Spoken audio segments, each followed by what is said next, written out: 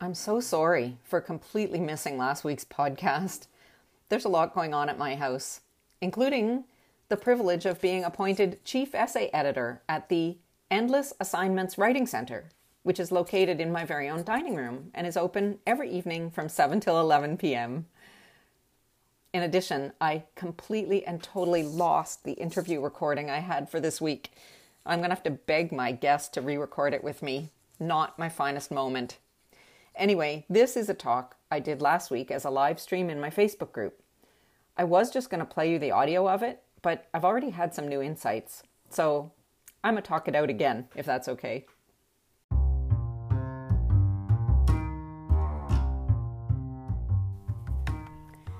Hi there, I'm Tracy, and this is the Essential Stepmom Podcast, your source of unconventional advice and inspiration for the womanly art of raising someone else's kids. Is it really an art? You bet. Nobody pops out of the womb with an instinct for step-parenting.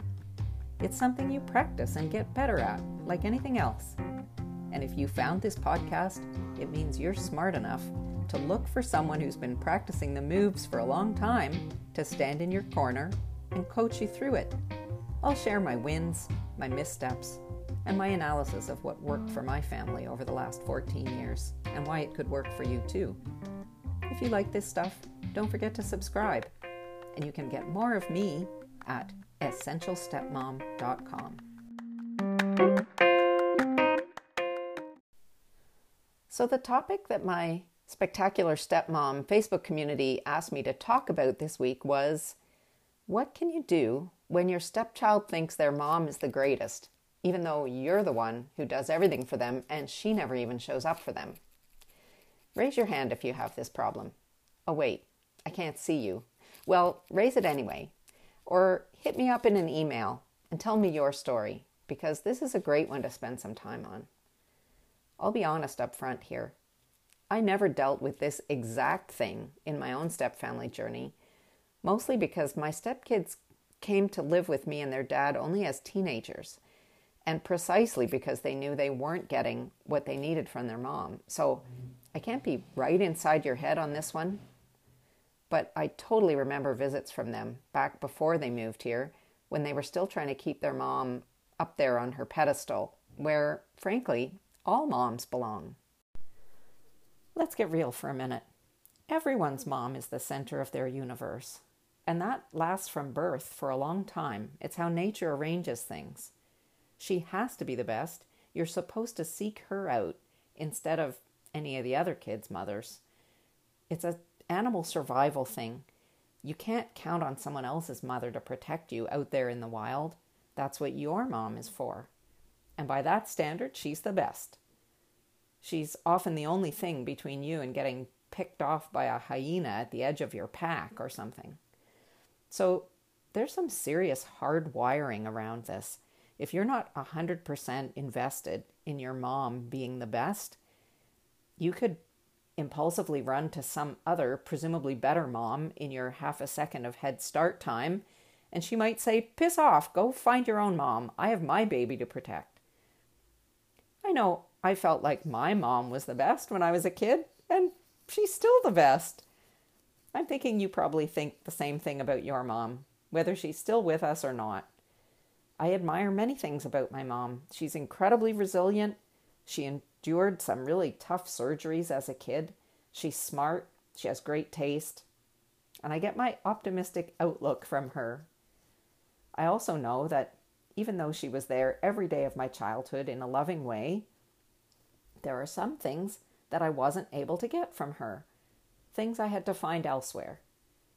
And it still pains me to know that I didn't get this or that from my mom in exactly the way I needed. Even though I got those things eventually from wherever I found them, nobody can take away the pain of what I missed getting from my mother. So, if you're feeling empathy for a child who's getting really shortchanged by their mom, I feel for them with you. And that's a place I can connect with you as a stepmom too. I can give my stepkids my own brand of attention, support, appreciation, love, whatever it is I think they need. But I can't take away the pain of not getting something from their mom. That's rough, and it's not in my wheelhouse to fix it for them. Some therapist will help them do that work one day, as they do for all their clients. I'd like to survey all the therapists in the world, ask them how many of their clients are not working out their relationship with their mother. Anyway, back to this problem. You have a child in your home whose mom is either literally far away and not a constant presence in their life, or is emotionally distant and unavailable. And this child has put this mom up on a great big pedestal. They just can't shut up about how wonderful she is. And you want to shake them by the shoulders and say, wake up! I'm the one making your lunches and washing your clothes and driving you to soccer practice. What has she even done for you lately? But let's pull back the curtains and look at what's really happening on the inside. This is not a child trying to make you feel bad or like you don't matter or they don't appreciate you. It's true that kids are not great at appreciating anything, really. Let me share with you how unappreciative I was once upon a time. When I was about 12, my mom went back to school and did a fine arts degree, spread out over 5 years instead of the usual 4 because she had a family to take care of. She would sit every night at our big dining table with her drawings and architectural plans spread out, doing epic amounts of coursework. And one time when she said, I don't know, this is too hard. I can't keep up. There's so much work. Did I offer to help with the housework? Apparently not. I suggested that maybe she should quit school, presumably so she'd have more time to cook my dinners. Kids are little buggers. And if you have some who aren't, you just got lucky. When your stepkid talks highly about their mom, who, as far as you can see, is not exactly Mother of the Year material, you can be sure that they're in a painful place. They're hurting. They're trying to paste this paper image of their mom back up onto the imaginary pedestal she keeps falling off of. And that's hard work. They have to keep trying. Because if they give up, they feel guilty. And when they feel guilty, they want to punish themselves. And you know how they do that? By acting out and provoking someone to punish them. There's no winning at this game. Nature didn't count on biological parents divorcing and then pulling their offspring into pieces between them. There's no inner programming for this. So how are we going to help little Mikey or Susie here? And how are we going to help you, stepmom? Because we don't want to leave you up the Compassion Creek without a paddle. What I tell stepmoms who come to me with this kind of problem is, first of all, shut off your maternal instinct. It's there running in the background like a silent operating system that you don't even notice. All women have a maternal instinct to some degree, I think, and it gets activated when we're around kids. That's natural. But like I said before, nature didn't predict or prepare for this kind of step family situation, and your maternal instinct is not going to help guide you through it. Notice the feelings that come up for you. Like, I'm being a better mother to you than she is. Why don't you notice? Or like Tristan Reese said in last week's episode here on this podcast, I don't want you to want her. I want to be enough for you. God, when he said that, I felt like someone ripped open my heart and shined a big flashlight on some dust bunnies hiding in there that I hadn't paid attention to in a long time. Yes, I feel that sometimes. I want to pat myself on the back for what a great job I'm doing of parenting someone else's kids.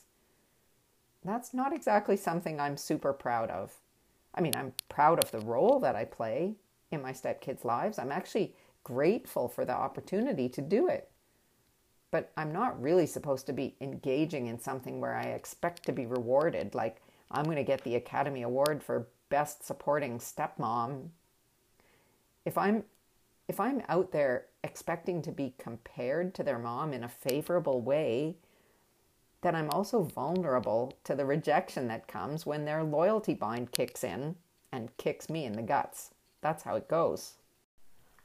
So in my experience, over the last 14 years, it's gone better for me when I've stayed away from acting like a mom and from feeling like a mom.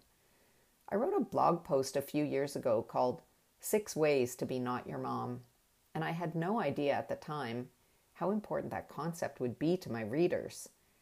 I talk about finding an alternate persona for your relationship with your steps, like auntie or mentor or mom next door or fairy godmother. It can be anything you're comfortable with, and it can change over time. You can even have different roles with different kids, for that matter, because it's not just about you, but about what that particular child can allow themselves to accept from you. What he or she can allow himself to accept, that's an important concept. I remember how much I couldn't accept hugs from some of my relatives who hugged too tightly or who smelled of hairspray. Those aunts and uncles meant well and they loved me, but it didn't land the way they were hoping it would because they were offering something I just didn't want. And I'm not sure they understood that. The other important thing I've tried to do over the years is notice when I feel resistance to hearing about BioMom so I can let go of it. The best thing you can do to help someone who's suffering is to go where they are and just be with them there. So go in the same direction as your stepchild. When they talk about their mom in glowing terms, say, "Tell me more." Be curious. Let them show you what's going on inside. Find out all you can about her, and here you have to set aside your negative feelings because this is all about helping a child to make sense of something really devastating in their world. Be open to seeing her the way the child sees her. Even if you have to say, "She must be the best mom because she made you." That'll help you stay in the high vibe. And then sometimes you've just had enough and you can't do it anymore. You're out of patience. It happens. But this is what it looks like when you've started the next level of the stepmom game. There's no announcement, so you don't get like a warning when you're leveling up or anything. But you just find out that there are extra challenges in this level and you need to collect some more weapons. This is a sign for you to engage with your own needs more. Do things that feel good for you. God knows this is a really difficult moment in time with the pandemic making so many things hard to access, including your friends probably. But find something meaningful to do, something joyful or something fun, and carve out space to do it. You have to make it a priority. Take up a hobby. Create a little sacred space for yourself somewhere in your home. Stop procrastinating something you've been wanting to do. This is where you get the power that you need to crush those next level challenges. The other thing about managing your own feelings is that you have to remember your brain often takes something and kind of runs off with it, giving you all kinds of thoughts that reinforce some idea you already have, something that has nothing to do with the present situation.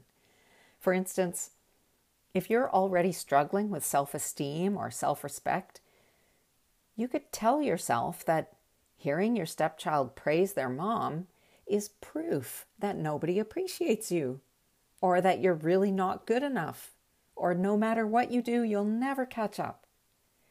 Your brain is good at giving you evidence to support whatever you're already thinking.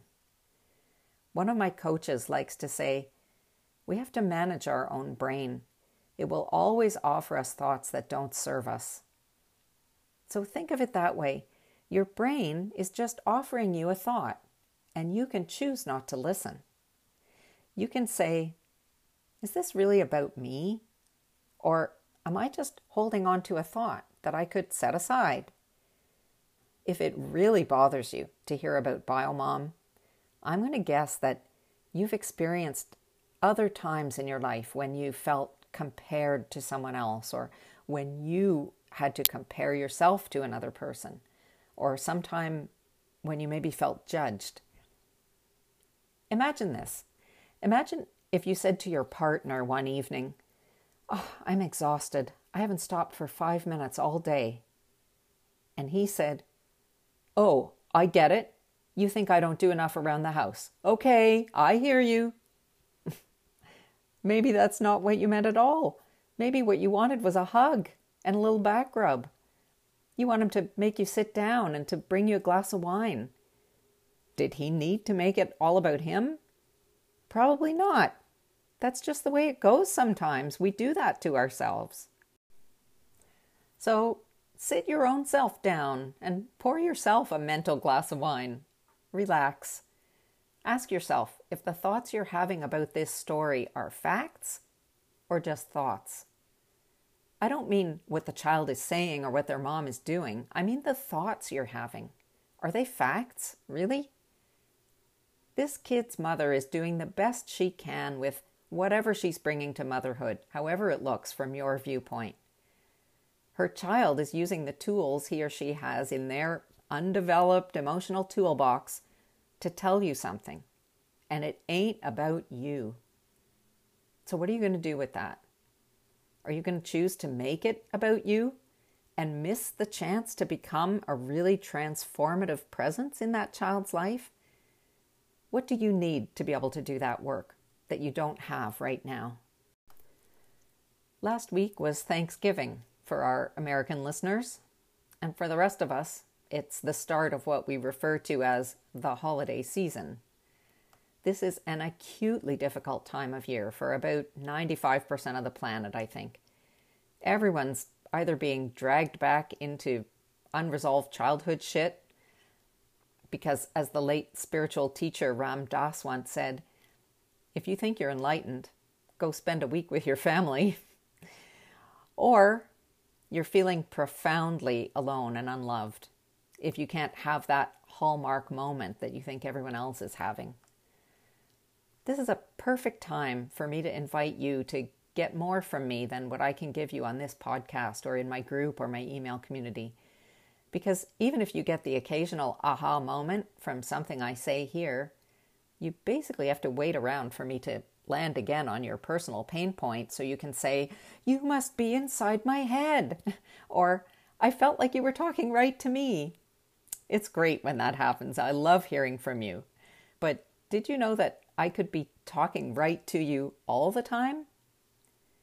If you resonate with my unconventional approach to life and motherhood and step families and personal growth, maybe we should be working one-to-one together. Have you thought about that? Have you had it in the back of your mind, but you're waiting until you feel actually desperate to be able to take the leap? Maybe you think life coaching or step family coaching sounds like therapy, and that gives you the creeps. Let me tell you, it's not like therapy. My job as a coach is to help you figure out your goals and then just reverse engineer them so you can check off your personal boxes faster and easier. For instance, if there's something you'd like to let go of, like a feeling that you're not a good enough stepmom, or if there's a feeling that you wish you could feel more of the time, like you know exactly where you stand in your family, then coaching is what gets you to that feeling sooner than if you just try to wait for it to happen on its own or cross your fingers or read some books. Coaching also helps you stretch yourself to believe in your ability to reach even bigger goals, like that you're actually good enough every minute of the day.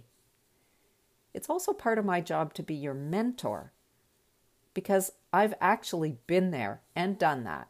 I have all the t-shirts.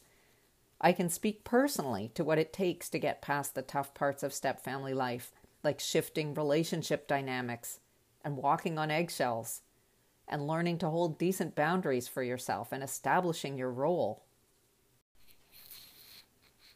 Have you ever forgotten to take off your sunglasses when you come inside? And after a while you wonder why everything looks so dark? We're all walking around wearing some limiting beliefs over our eyes without even knowing it. Think about how it would feel to, well, first of all, notice that you have those shades on, and secondly, to give yourself permission to take them off. Here's the way one client describes it. Now that I don't feel like I have to police my husband or his son anymore, I feel so relaxed, like a massive burden has been taken off my shoulders. And here's what someone else had to say.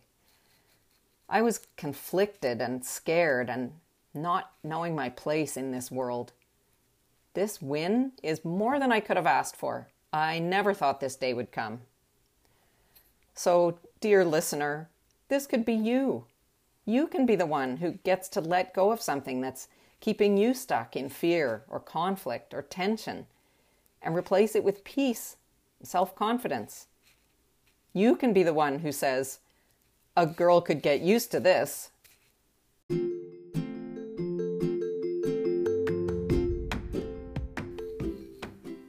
If you're ready to be supported in making that kind of change, instead of just thinking about how nice it sounds, why not set up a free call with me and let's just see if we're a good fit to work together. There's no obligation. I'm not going to push anything on you, but I do want to push you out of the procrastination zone if coaching is something that's been on your bucket list. We'll start with just spotting you over the holiday balance beam and then move on to getting you through absolutely anything. Email me at info@essentialstepmom.com and say, I'm not ready to commit, but talk to me about private coaching. I'll link my blog post, 6 Ways to Be a Stepmother Who's Not a Mom, in the show notes. And if you didn't already hear both parts of Tristan Reese's interview, please go back and check it out. You don't want to miss that. It's season 6, episodes 5 and 6. See you next week.